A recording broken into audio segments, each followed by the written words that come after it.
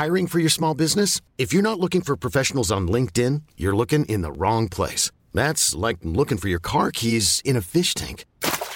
LinkedIn helps you hire professionals you can't find anywhere else, even those who aren't actively searching for a new job but might be open to the perfect role. In a given month, over 70% of LinkedIn users don't even visit other leading job sites. So start looking in the right place. With LinkedIn, you can hire professionals like a professional. Post your free job on linkedin.com/achieve today. Denne episoden av Bra Damer, den støttet av Norske Kvinners Sanitetsforening. En forening som brenner for mange av de samme tingene som jeg gjør, og som jeg stadig tar opp i denne podcasten. De vil skjønnhetstyranniet til livs. De vil snakke mer om psykisk helse, særlig blant ungdom. De opptatt av bedre integrering, og de ønsker mer forskning på kvinners helse. Og akkurat dette siste aktuelt nå, for på søndag det fastelavnssøndag. I 73 år så har sanitetskvinnene laget og solgt sine tradisjonsrike fastelavnsris.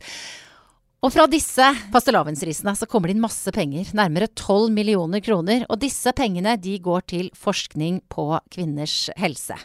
Det har blant annet finansiert en rapport som kom i fjor, som avdekker det at det store forskjeller mellom forskning på menn og kvinners helse. Og i dagens podcast har jeg invitert en av de som var med å skrive denne rapporten, og som selv har viet sin karriere til nettopp kvinnehelse. Dessuten så bor hun langt inn i skauen med en hel haug med bikkjer, så dette her en spennende dame på mange måter. Sjekk gjerne ut også Sanitetskvinnenes nettsider. Der kan du lese mer om deres imponerende historie og det viktige arbeidet de gjør.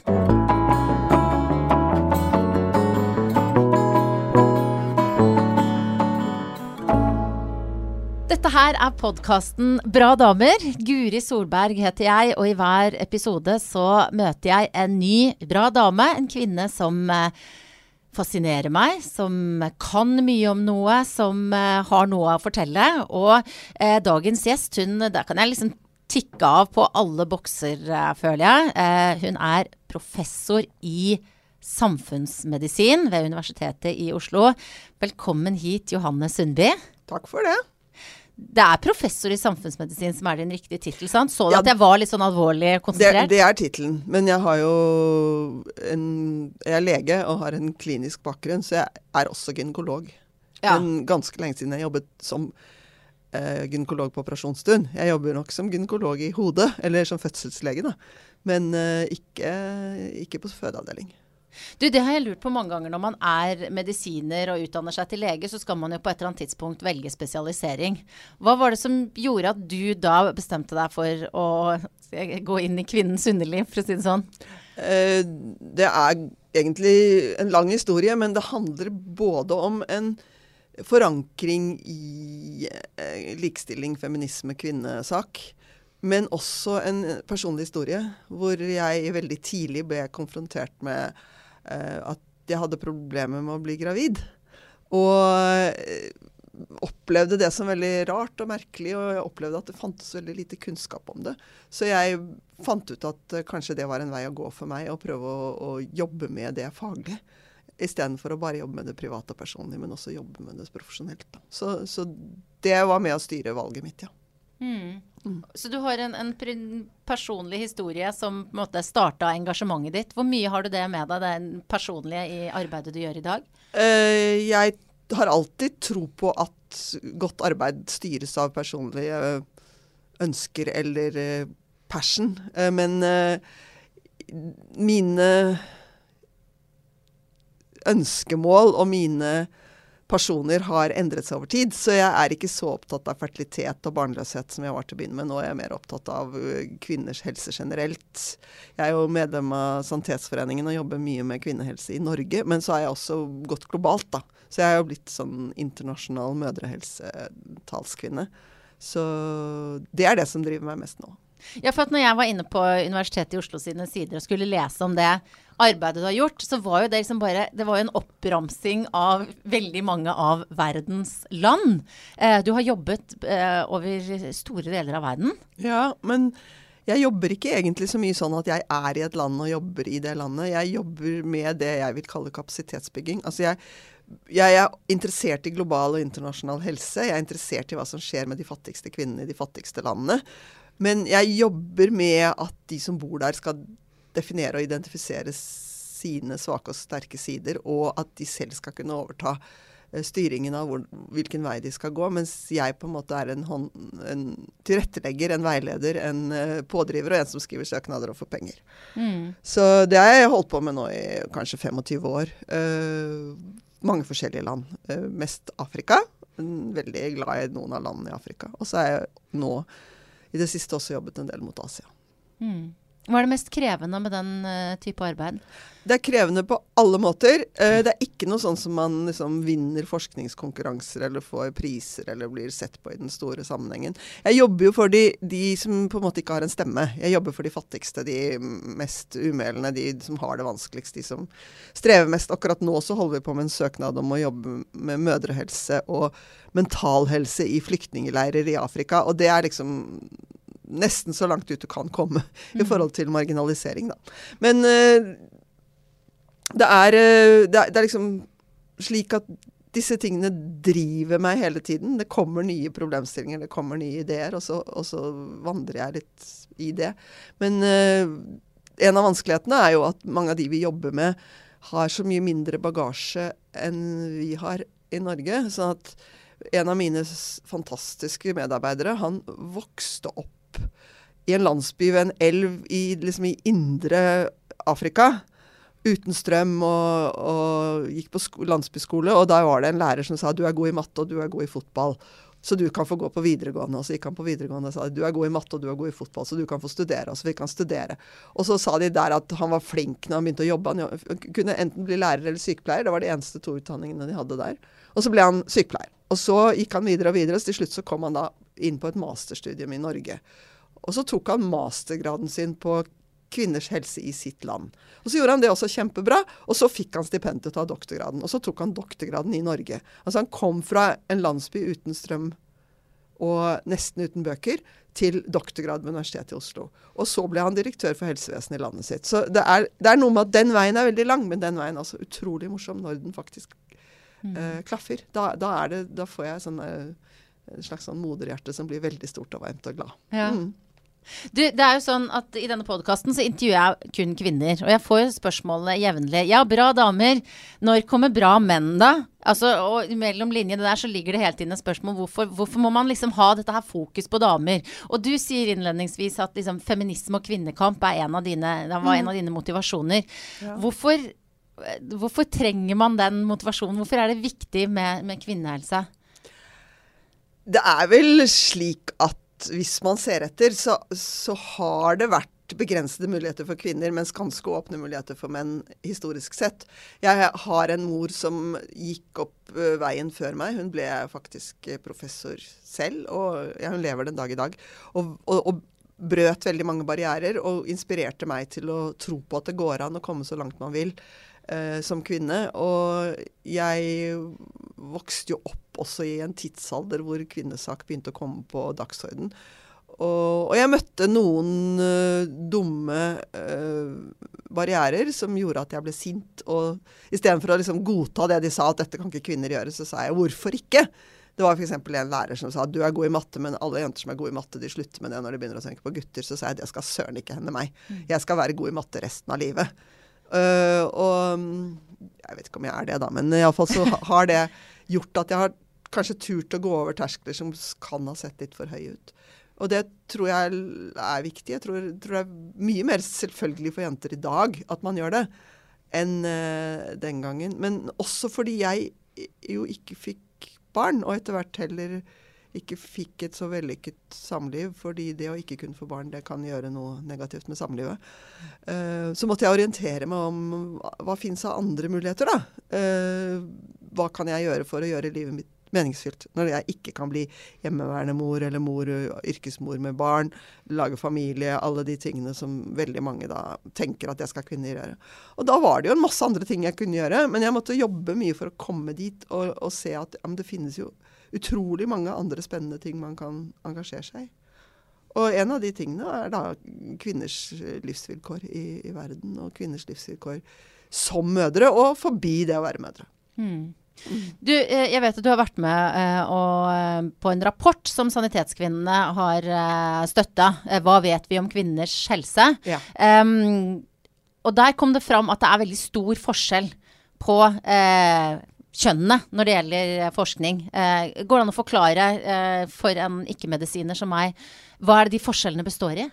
Ja, altså, jeg ble av en eller annen grunn som jeg ikke helt vet selv, men satt til å lede en norsk offentlig utredning om kvinners helse i Norge for cirka, det begynner å bli 15-20 år siden. Og da ble jeg veldig oppdatert på ulikheter i helse mellom kvinner og menn. Og det jo mange store ulikheter også i utfall. Men så begynte vi å se på kunnskapsgrunnlaget for helse i forhold til menn og i forhold til kvinner. Og da fant vi ut at kunnskapsgrunnlaget for mye av medisinen en mann på 75 kilo. Ja. Og at det da blitt på en måte overført på kvinnene uten å ta hensyn til de forskjellene som mellom kvinner og menn. Og det jo forskjeller helt ned på kromosomnivå. Vi mennesker og like, men vi også forskjellige fordi vi har forskjellig biologi. Og så jobbet vi videre med det, og prøve å skjønne hvorfor det ikke var så mye forskning. Men da det også slik at det har vært anbefalt at man ikke forsker så mye på kvinner, spesielt med eksperimentelle studier hvor man utprøver medikamenter, fordi man hadde 2 skandaler hvor man ga kvinner medikamenter under graviditet. Det ene var dietylstilbestrol, som viste seg å gi kreft hos fosteret, eller hos avkommet. Det ble gitt for å hindre spontanaborter. Og det andre var thalidomid, som ble gitt for å hindre svangerskapskvalme, og som jo da ga fostre som ikke hadde armer og ben. Det husker man. Og så stoppet man plutselig å forske på kvinner. Altså, fordi man var redd for å gjøre flere sånne tabber? Veldig redd for å gjøre flere sånne tabber. Det ble store utbetalinger og ansvar og forsikring. Og så ble det anbefalt at man ikke inkluderte kvinner i fertil alder i studier.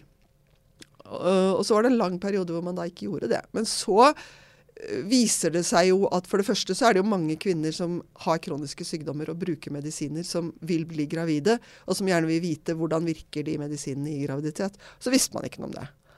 Og så var det også slik at det kom med flere og flere studier som sammenlignet menns og kvinners helse, og som fant at det var veldig mye uforklart i kvinners helse. Spesielt i forskjellene. For eksempel at kvinner får hjerteinfarktene sine senere enn menn, men mer deprimerte, og menn mer utsatt for ulykker, men også mer voldelige. Og så ble det tatt inn igjen at man skal forske både på kvinner og menn, men at man må selvfølgelig være forsiktig med dette med graviditet. Da. Men man skal gi begrunnelser for hvorfor man ikke skal inkludere kvinner i forskning nå. Og sånn var det ikke før. Vil du si det like mye status å forske på typiske kvinneutfordringer eller helseproblem som det å forske på mannens helse? Det vanskelig å definere helt ordentlig, fordi at vi som jobber i kvinnemedisin og kvinnehelse og sånn, vi sier jo at en del av de tingene som handler om kvinners helse, det har ikke status, fordi det nesten glemt eller glemt bort. Når jeg jobber med mødrehelse i Afrika, så det bare damer. Det ingen mannlige forskere som jobber med det. Nesten ingen i alle fall. Hvorfor det sånn? De mer interessert i andre ting. Og det klart at de som har jobbet med sykdommers og spesialiteters status, det jo noen norske forskere som har sett på det. De skjønner ikke det. Men når vi ser på hvilke sykdommer som kommer høyt og hvilke som kommer lavt, så det veldig mye sykdommer som rammer menn eller generelt som høyest, og kvinner eller generelt som lavest. Som for eksempel fibromyalgi og depresjoner og sånn. Det henger ganske lavt i status, mens hjernekirurgi og hjertekirurgi og sånn, det høyt på statusen. Men ja, sånn det. Hva tenker du om det? Nei, altså, det jo en lang vei å gå da, å gjøre kvinner til like viktige som menn i alt som skjer. Vi tror at vi lever i et likestilt samfunn, men vi gjør ikke det enda. Og nylig så har vi sett på hvordan kvinner blir behandlet på sykehus i Afrika, kvinner som skal føde, og det jo nesten på grensen til å være mishandling av kvinner på noen av sykehusene. Altså de behandles så dårlig. Og det reflekterer egentlig hvordan de behandles i samfunnet. De behandler dem ikke noe bedre på sykehusene i Afrika enn de gjør i samfunnet i Afrika. Men det er en sterk forskjellsbehandling. Det er slik at kvinner tjener mindre, jobber mindre, får mindre utdanning, er usynliggjort, hysjes på, holdes borte, får ikke lov å gå ut, får ikke lov å handle på egen hånd, får ikke lov å eie land. Alt det finnes fremdeles. Og det er legitimt å slå eller håne kvinner. Altså, det er liksom bare sånn, ja, men det gjør man jo. En ulydig kvinne må man banke, sier de. Og det gjør de på sykehusene også. Du har jo du var ferdig lege på slutten av 70-tallet. Yes. Du nevnte mammaen din som en inspirasjon, som også fortsatt er i live, og som også var medisiner. Men likevel, som du nevnte med mattelæreren som sa du kom til å begynne å tenke på gutter. Altså du har på en måte både levd gjennom og sett mange forandringer, helt sikkert. Ja. Hva er det som har gjort størst inntrykk på deg? Kanskje at det var så veldig blomstrende kvinnesaksorientering på 70-80-tallet, også at det datt litt sammen. Og at vi fikk også en parallellgreie som sånn ultrafeminin type mammablogg og sminkeklær, og det må være lov å være kvinnelig med 7 centimeter hele på skoen, og så liksom at den backlashen kom samtidig som det jo også har vært en veldig sterk fokus på likestilling og kvinners utdanning og sånn. Men også at kanskje dagens ungdom tar en del ting for gitt, da, som vi jo hadde som kampsaker. Abortsaken, for eksempel. Men den er jo blomstret opp igjen nå, da. Men vi sto jo på som bare det for å få selvbestemt abort. Og det var veldig, veldig viktig den gangen. Og også at kvinner skulle prioriteres inn i utdanning og komme inn på de utdanningene som på en måte var mannsdominert. Men så plutselig nå så er det sånn at kvinnene er på en måte inne i alle de utdanningene også. Og så når utdanninger og profesjoner femininiseres, så mister de litt status igjen. Så det vi ser nå er jo at det er veldig mange kvinner som har veldig god utdanning, men de jobber i det offentlige. Og så mennene har en annen type utdanning og en annen orientering og jobber i det private. Og det er liksom det store skillet nå da. Og menn tjener jo mer enn kvinner fremdeles. Ja, det er noen tall der som viser at det er ikke bare godt stelt, selv om vi i forhold til mange av de kvinnene du ser for eksempel i Afrika, som du nevnte, har en ganske annen hverdag da. Ja. Men så nevnte du jo, ikke sant, det er jo det der med abortloven som du, og tusen takk for det. Jeg synes det er viktig å kjenne sin historie. Jeg takker både deg og mammaen min og alle dere som har kjempet de kampene, som du sier. Mange tar litt for gitt i dag. Og det sier jo noe om hvor fint vi har det da, at vi tar det litt sånn for gitt, men så har det altså blomstret opp. Når vi sitter her i dag, så var det vel i går at det nå ble vedtatt en endring i abortloven. Det har skjedd mye de siste månedene rundt akkurat det. Hva slags inntrykk gir det på deg? Jeg tror ikke at den lille endringen i seg selv er så forferdelig viktig, men det er en prinsipiell sak her, og det er fordi jeg har jo jobbet med abort. Jeg har utført aborter, jeg har sittet i abortnemnd, jeg har vært abortpolitisk engasjert, jeg har skrevet om aborter, jeg har forsket på aborter i Afrika.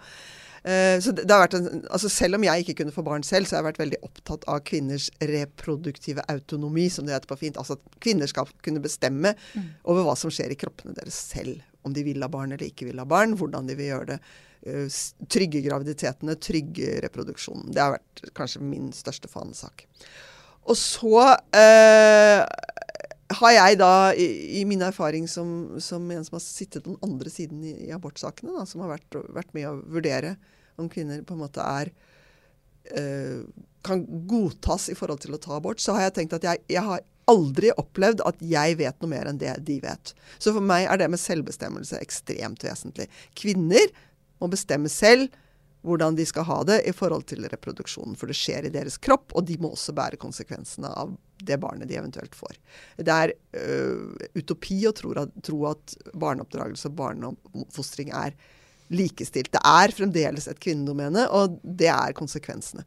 Og da tenker jeg at når man da gjør en endring i abortloven som på en måte tar et bittelite skritt tilbake og sier at akkurat der så skal en ikke ha autonomi, så tenker jeg at det riktige ville vært å ta et skritt den andre veien og si at vi stopper med disse nemndene, for eksempel utvide grensen, si at de kan få lov å bestemme selv til de er 16 eller 18 uker gravide, det hadde vært fair.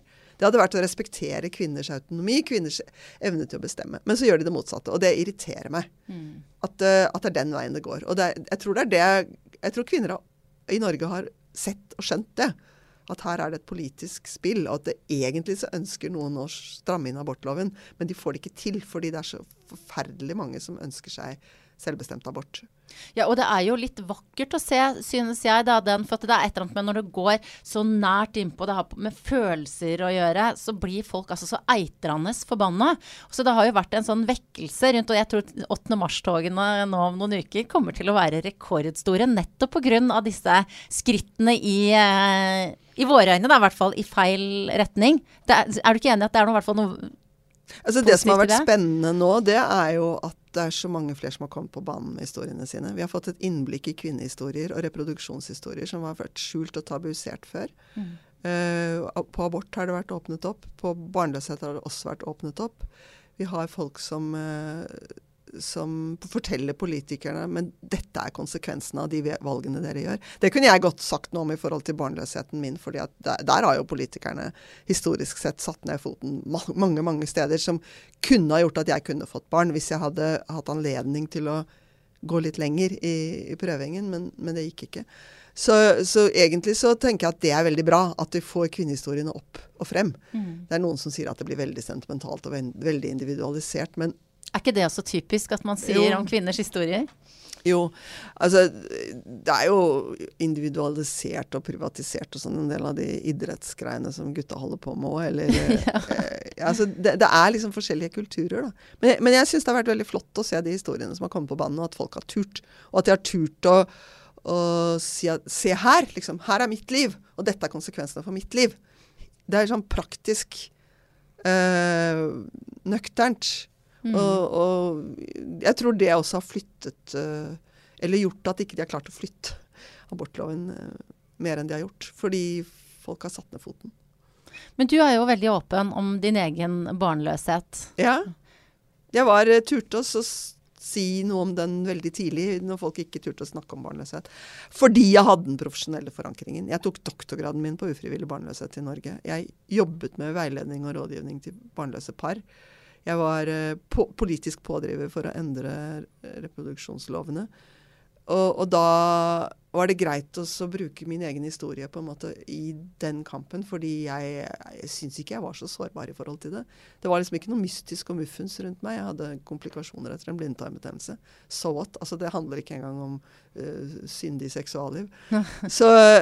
Men fremdeles så er barnløshet tabuisert da, og den sorgen som de som ikke kan få barn har med seg videre i livet, er av veldig mange forsøkt gjort litt stygg. Altså, det er på en måte de som er barnløse som vil ha reproduksjonsteknologi, de blir sett på som egoister. Men alle ønsker seg jo barn! Det er jo nesten ingen som ikke får barn i dagens samfunn. Så det å ikke ha barn er ganske mye av et avvik fremdeles. Og så er det noen som velger å ikke få barn, og så er det noen som ikke kan få barn. Og det er fremdeles ganske vrient. Men har det vært en sorg i livet ditt, synes du? Ja, jeg synes det. Nå var jeg veldig heldig fordi jeg endte opp med å kunne adoptere et barn som hadde vært stebarnet mitt. Mye krumspring, så fikk jeg formalisert foreldreskapet da han var gått nesten voksen. Så jeg har jo vokst opp, jeg har vært med på oppveksten til et barn. Og han er jo nå min sønn, og hans barn er mine barnebarn, og de spør jo ikke noe om det der. Så jeg har jo fått en bit av det der, men på den annen side så har jeg vel alltid tenkt at det hadde vært fint å oppleve en graviditet som varte mer enn 4 uker, liksom. Det hadde vært morsomt å kjenne kroppens muligheter til å bære fram et barn. Men sånn var det ikke. Og så fikk jeg mange andre muligheter. Så begynte jeg å gjøre andre ting som var kjempespennende for å fylle de tomrommene, både karrieremessig, og så fant jeg jo en hobby som var ganske morsom da. Så. Ja, fordi at jeg sa jo til deg på forhånd at lurte på om du kunne ta med deg en ting. Det kan vi komme tilbake til. Ta med en ting som sier noe om hvem du er. Ja. Og da sa du noe som at ja, men jeg kan ikke ta med en bikkje da.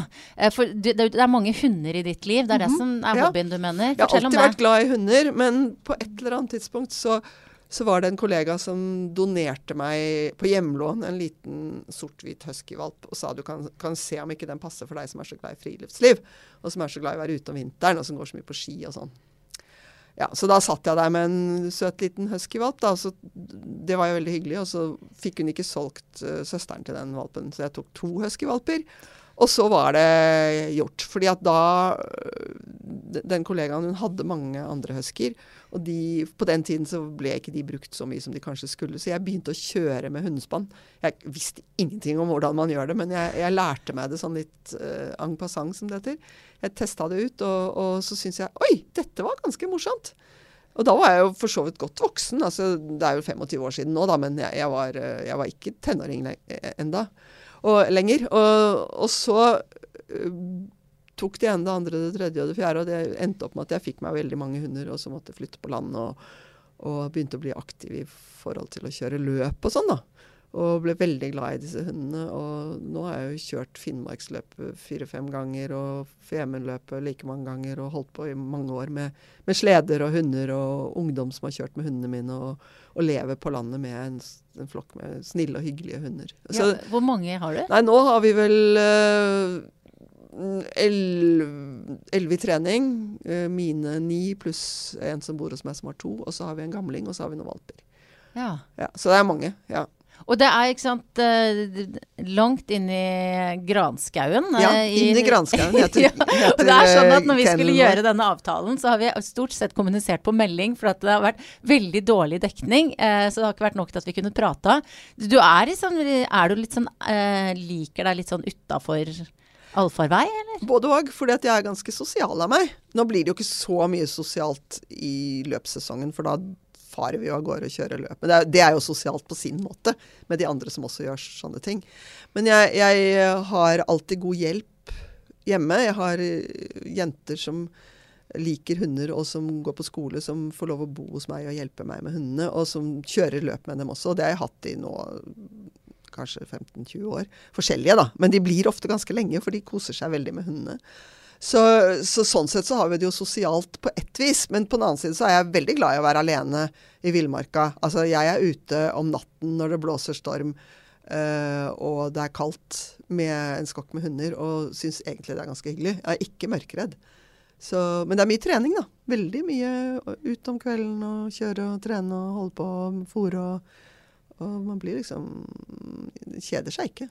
Ja, jeg tenker på sånne ting som Finnmarksløpet, som jo kjent, som det sikkert flere som kjenner til, selv om de ikke kan så mye om hundekjøring. Da ser jeg for meg, altså det jeg vet om det at det kaldt, og det langt, og det bare helt utrolig slitsomt. For meg så det liksom, alt der det motsatte av fristende. Hva det som driver deg inn i det der? Ja, men det ikke bare kaldt og ensomt, det også en fantastisk sånn eksistensiell reise. Du har nordlys, du har løyper, du ser reinsdyr, det nydelig natur, du samhandler med kjempeflinke, morsomme hunder som liker deg og som hører på hva du driver med, og du konsentrerer deg noe helt enormt. Det en sånn superfokusert ting å gjøre. Du bare der på sporet med de hundene og ser om de går eller ikke. Og alle andre ting som man har problemer med eller tenker på eller sånt, noe fordufter på en måte.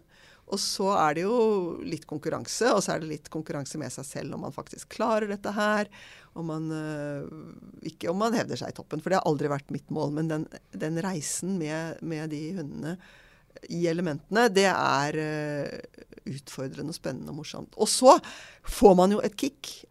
Antagelig får man noen hormoner som setter seg i sving når man holder på med så intense greier. Så man har det jo veldig fint med seg selv i mange, mange uker etterpå. Og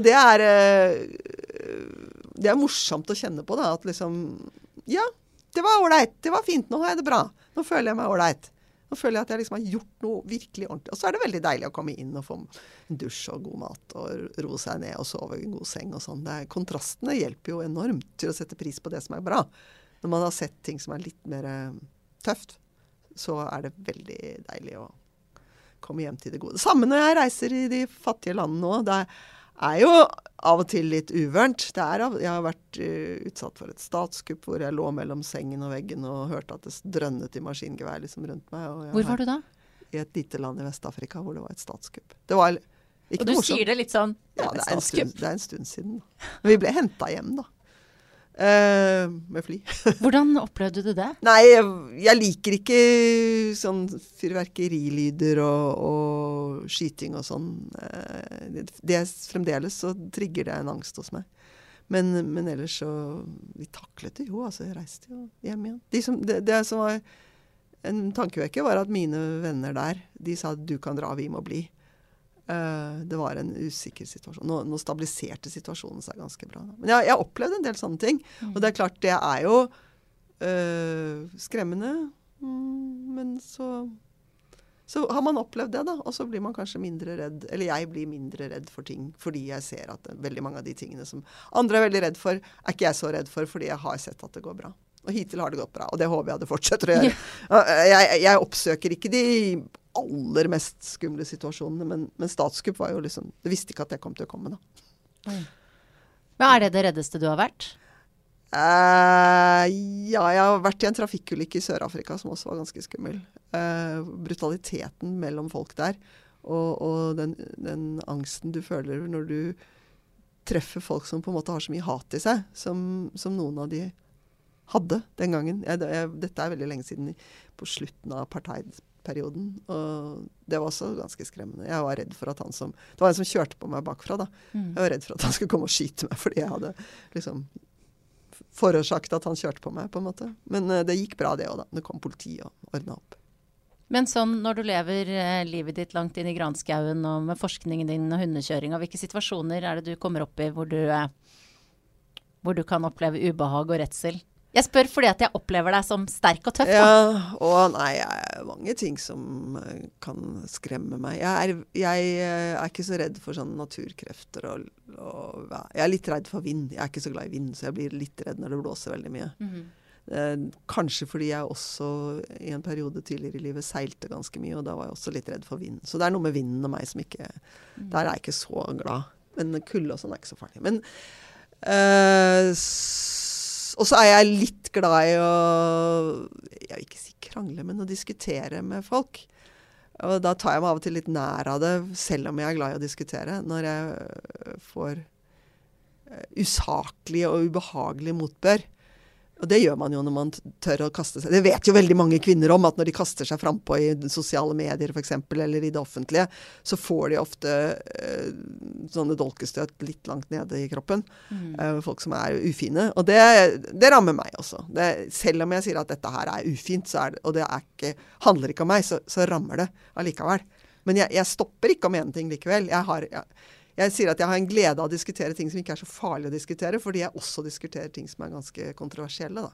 Så jeg liker å krangle litt med det i det hundemiljøet og løpsk. Men det er sånne ufarlige krangler. Men hva snakker du om da? Fottyper nei, det er og bare trening og sånn? Nei, det er masse sånn greier om regler og reglement og hundehold og hva slags hunder man har. Altså, det er sånne helt uvesentlige krangler. Men som på en måte er ålreit for å ha et utslipp for en del sånn snakk. Altså det er noe med å ha konversasjonen gående, bla bla bla. Fordi den andre diskusjonen jeg er med i er mye mer politisk, og hvor jeg er mye mer opptatt av at det jeg sier skal ha tyngde, og skal ha empiri, og skal være godt fundert, og at jeg ikke skal hva heter det for noe? Drite meg ut. Ja. Så jeg liker å diskutere, jeg liker å formulere meg, jeg liker å stå på for ting, og det må jeg bare akseptere at sånn er jeg. Jeg er ikke så redd for det. Antagelig fikk jeg så mye trening på min far da jeg var liten, at jeg har på en måte fått den typen motstand som man kan få, og så er jeg vant til å uttrykke meg. Ja, så du diskuterte med pappaen din? Ja, og han var jo sånn samfunnsdebattant, så jeg ble eksponert for den måten å forholde seg til ting på, ja. Bruke ordet. Og så blir jeg litt redd når folk blir veldig sinte på meg, og det er det jo noen ganger de gjør. Hvem er det som blir skikkelig sinte? De som er uenige med meg. Og noen mannfolk blir sinte. Men det er også, jeg har skjønt nå at det er ikke bare noe som rammer meg, liksom. Det er sånn ganske vanlig erfaring fra jenter da, som uttrykker seg tydelig og offentlig og om kontroversielle ting, at de av og til får et raseri mot seg hvor noen blir ufine. Og det er jo de fleste kollegaene mine som er menn er jo kjempeålreite, og de fleste andre jeg kjenner som er menn er også kjempeålreite. Men så er det noen da, som ikke klarer å styre seg, og som blir skittende og spydige, og kommer kanskje på grenser til sånn sexistiske overgrep. Ja, hva har du blitt kalt? Det er vanskelig å konkretisere det helt, men det er så subtilt nå da. Sånn, ja. Men det er, altså den typen snakk er jeg ikke så redd for som når de er rasende, sinte. For mannlig raseri kan være ganske heftig. Men jeg kan bli sint selv også. Så den er jo for så vidt. Men du, det at du er så ivrig i diskusjoner, det at du forsker, kjører med hundene dine, altså hva er det du forsaker for å holde på med alle disse tingene? Nesten alt. Nesten alt? Gourmetmiddager, sjelden. Shopping, aldri. Mitt sosiale liv, i vintersesongen når jeg kjører hund, besøker moren min på sykehjemmet, og litt sånn kollegiale ting. Jeg ser nesten ikke på TV. Jeg er veldig glad i å lese bøker, så jeg leser veldig mye. Når jeg trenger å slappe av, så leser jeg romaner og sakprosa. Men jeg er ikke noe opptatt av hvordan jeg kler meg. Jeg kler meg med varme klær, sånn at jeg ikke skal fryse. Så sånn vanlig fredagspizza og TV-rekka og de tingene der, det er litt sånn utenfor min sfære. Jeg er ikke så der. Og så reiser jeg jo mye da. Og det gjør jo også at livet blir litt oppstykket. For eksempel så skal jeg, når alle andre skal gå i 8. mars-tog, så skal jeg til Tanzania og på en konferanse om abort. Det er jo litt feminisme i det også da. Men... Absolutt. Ja. Men føles det som et tap? Altså, ikke sant? Det at man forsaker noen ting, det er et livsvalg du prioriterer bort, jeg sier gourmetmiddager da.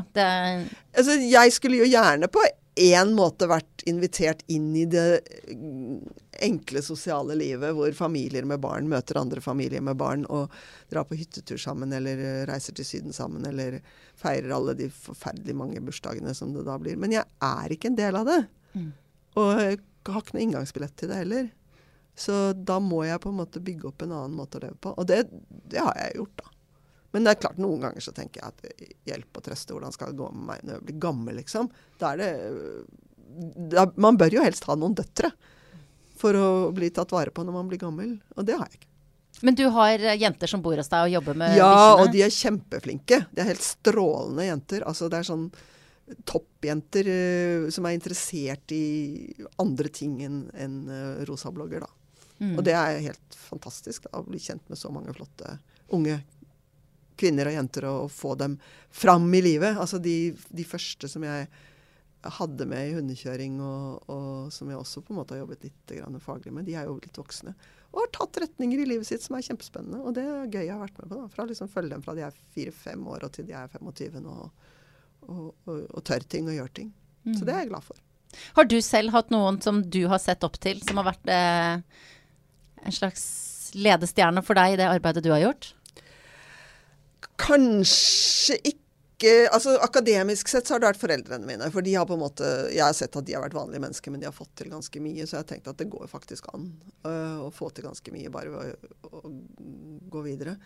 Jeg har hatt flotte venninner, flotte jentefellesskap med kollegaer, altså jenter som jeg har studert sammen, som vi har hatt kontakt med i alle år, pluss også en annen liten gruppe som består av både kvinner og menn, som har vært, som vi møttes på studiet liksom tidlig på 70-tallet, og har tett nær kontakt fremdeles. Så det har vært nødvendige sosiale nettverk for å tørre å være den jeg er, og for å kunne være den jeg er som er forskjellig fra den de er, men hvor de aksepterer at sånn er du, og sånn er vi.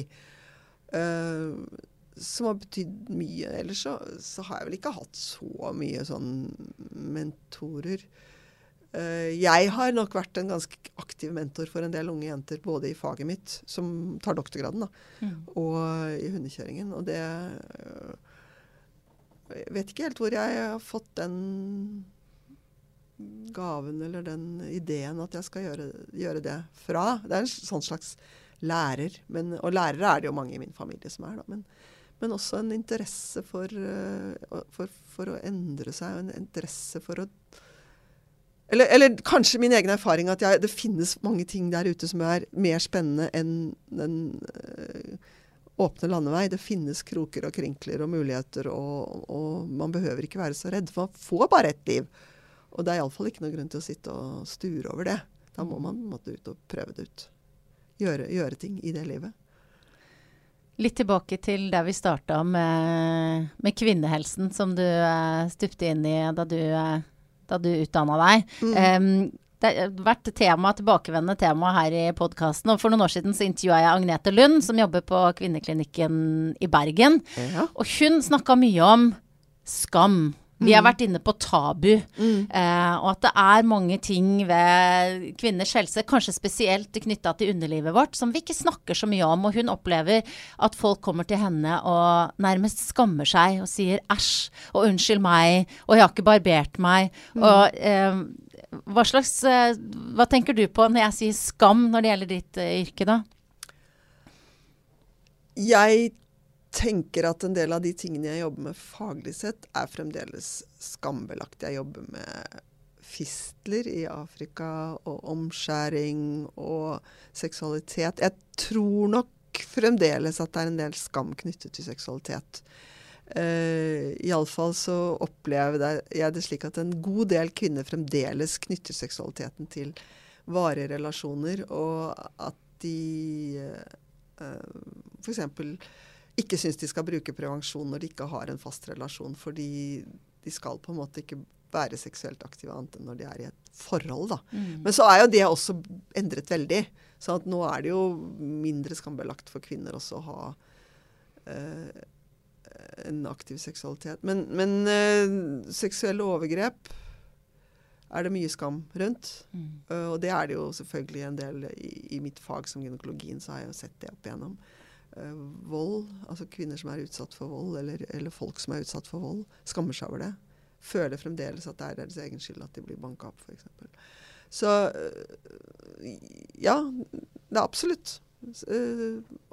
Akkurat når det gjelder det der med at de ikke har barbert seg, så det en sånn sak som jeg har jobbet litt med, fordi at jeg har alltid tenkt at de kroppene vi har fått utlevert, sånn evolusjonsmessig sett, de ganske raffinerte, og de har de tingene de har, fordi det har en hensikt da. Hvis ting ikke har hensikt, så tenkte jeg at det ville bli borte evolusjonsmessig. Og vi har hår under armene, og vi har hår i skrittet. Jenter har, og menn har. Og det håret litt sånn stivt og krølte, og det gjør at det ikke hud som gnisser mot hud. Altså det stive, litt krølte håret, det gir en sånn friksjonsflate som gjør at man ikke gnisser, og ikke får så mye irritasjon i huden.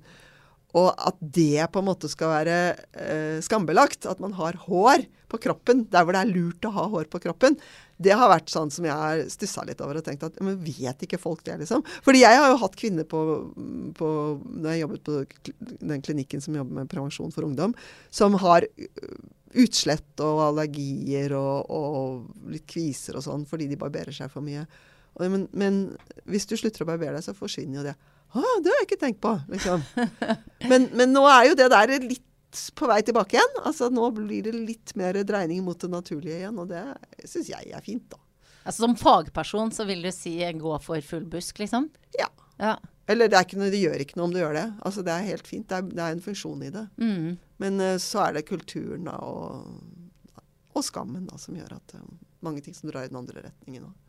Jeg fløy jo da jeg var 17 år og bodde i USA et år, så fløy jeg jo rett bort og barberte hårene på beina når noen sa, se på hun stygge der med de der hårene på beina. Men da jeg kom tilbake til Norge, så var det liksom et annet miljø, da var det greit.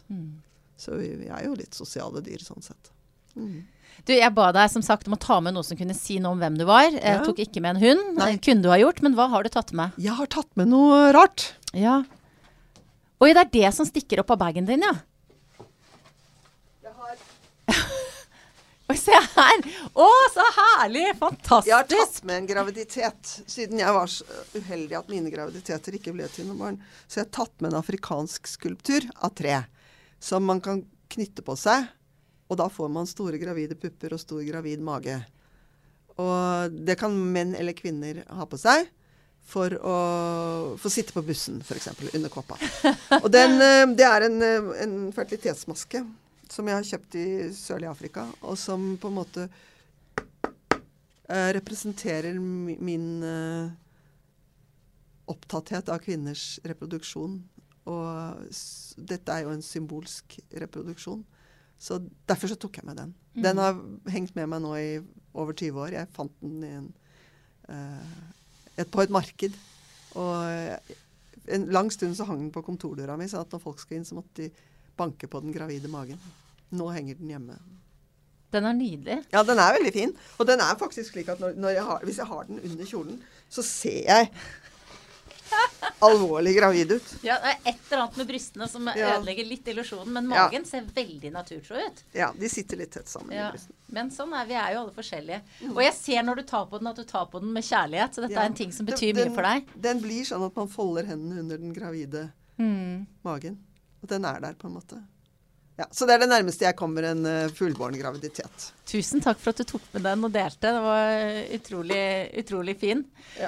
Du, det sånn at i podcasten min så har vi vært gjennom liksom store og små temaer i livet. Vi avslutter med 3 sånne kjappe spørsmål om kanskje litt sånn trivielle ting. Det ene hva spiste du til frokost i dag?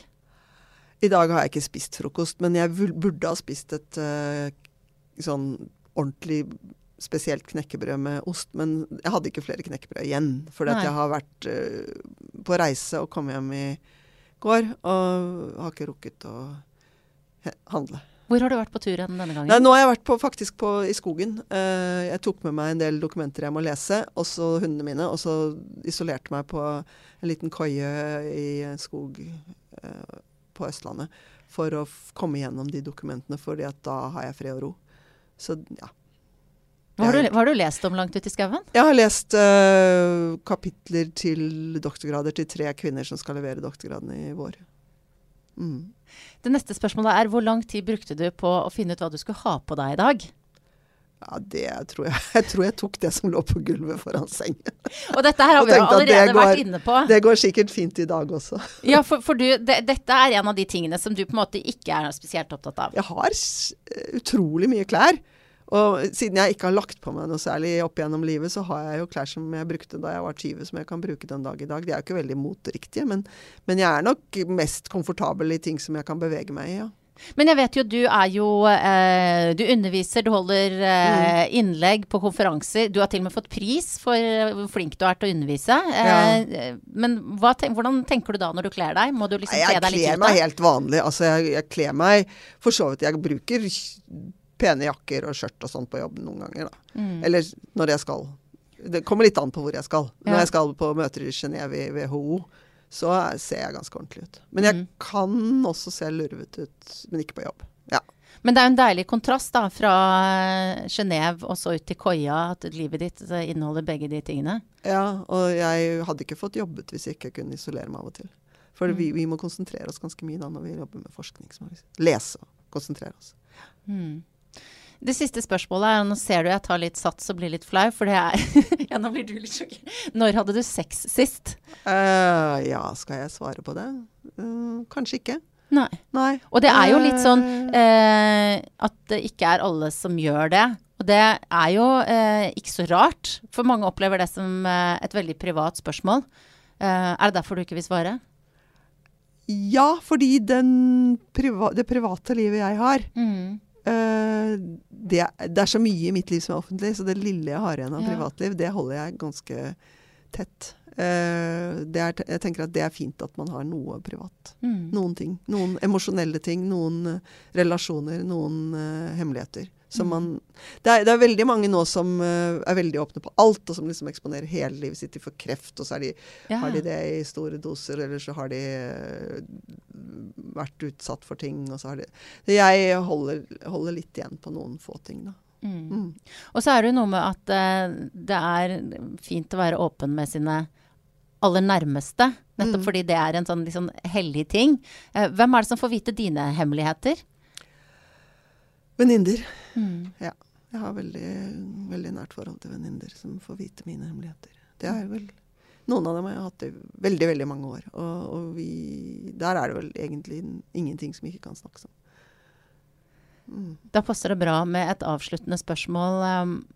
Navnet på denne podcasten jo Bra damer, som kommer i alle utgaver. Hva vil du si beskriver en bra dame? En dame som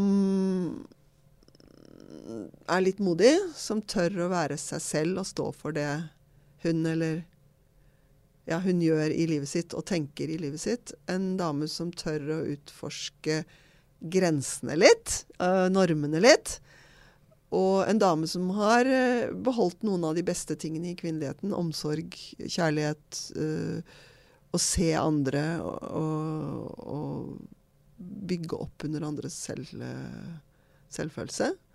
Og så det damer som gjør kule ting, altså som klatrer på fjell, eller som drar på ekspedisjoner, eller som finner opp ting i forskningen, eller som virkelig trår til.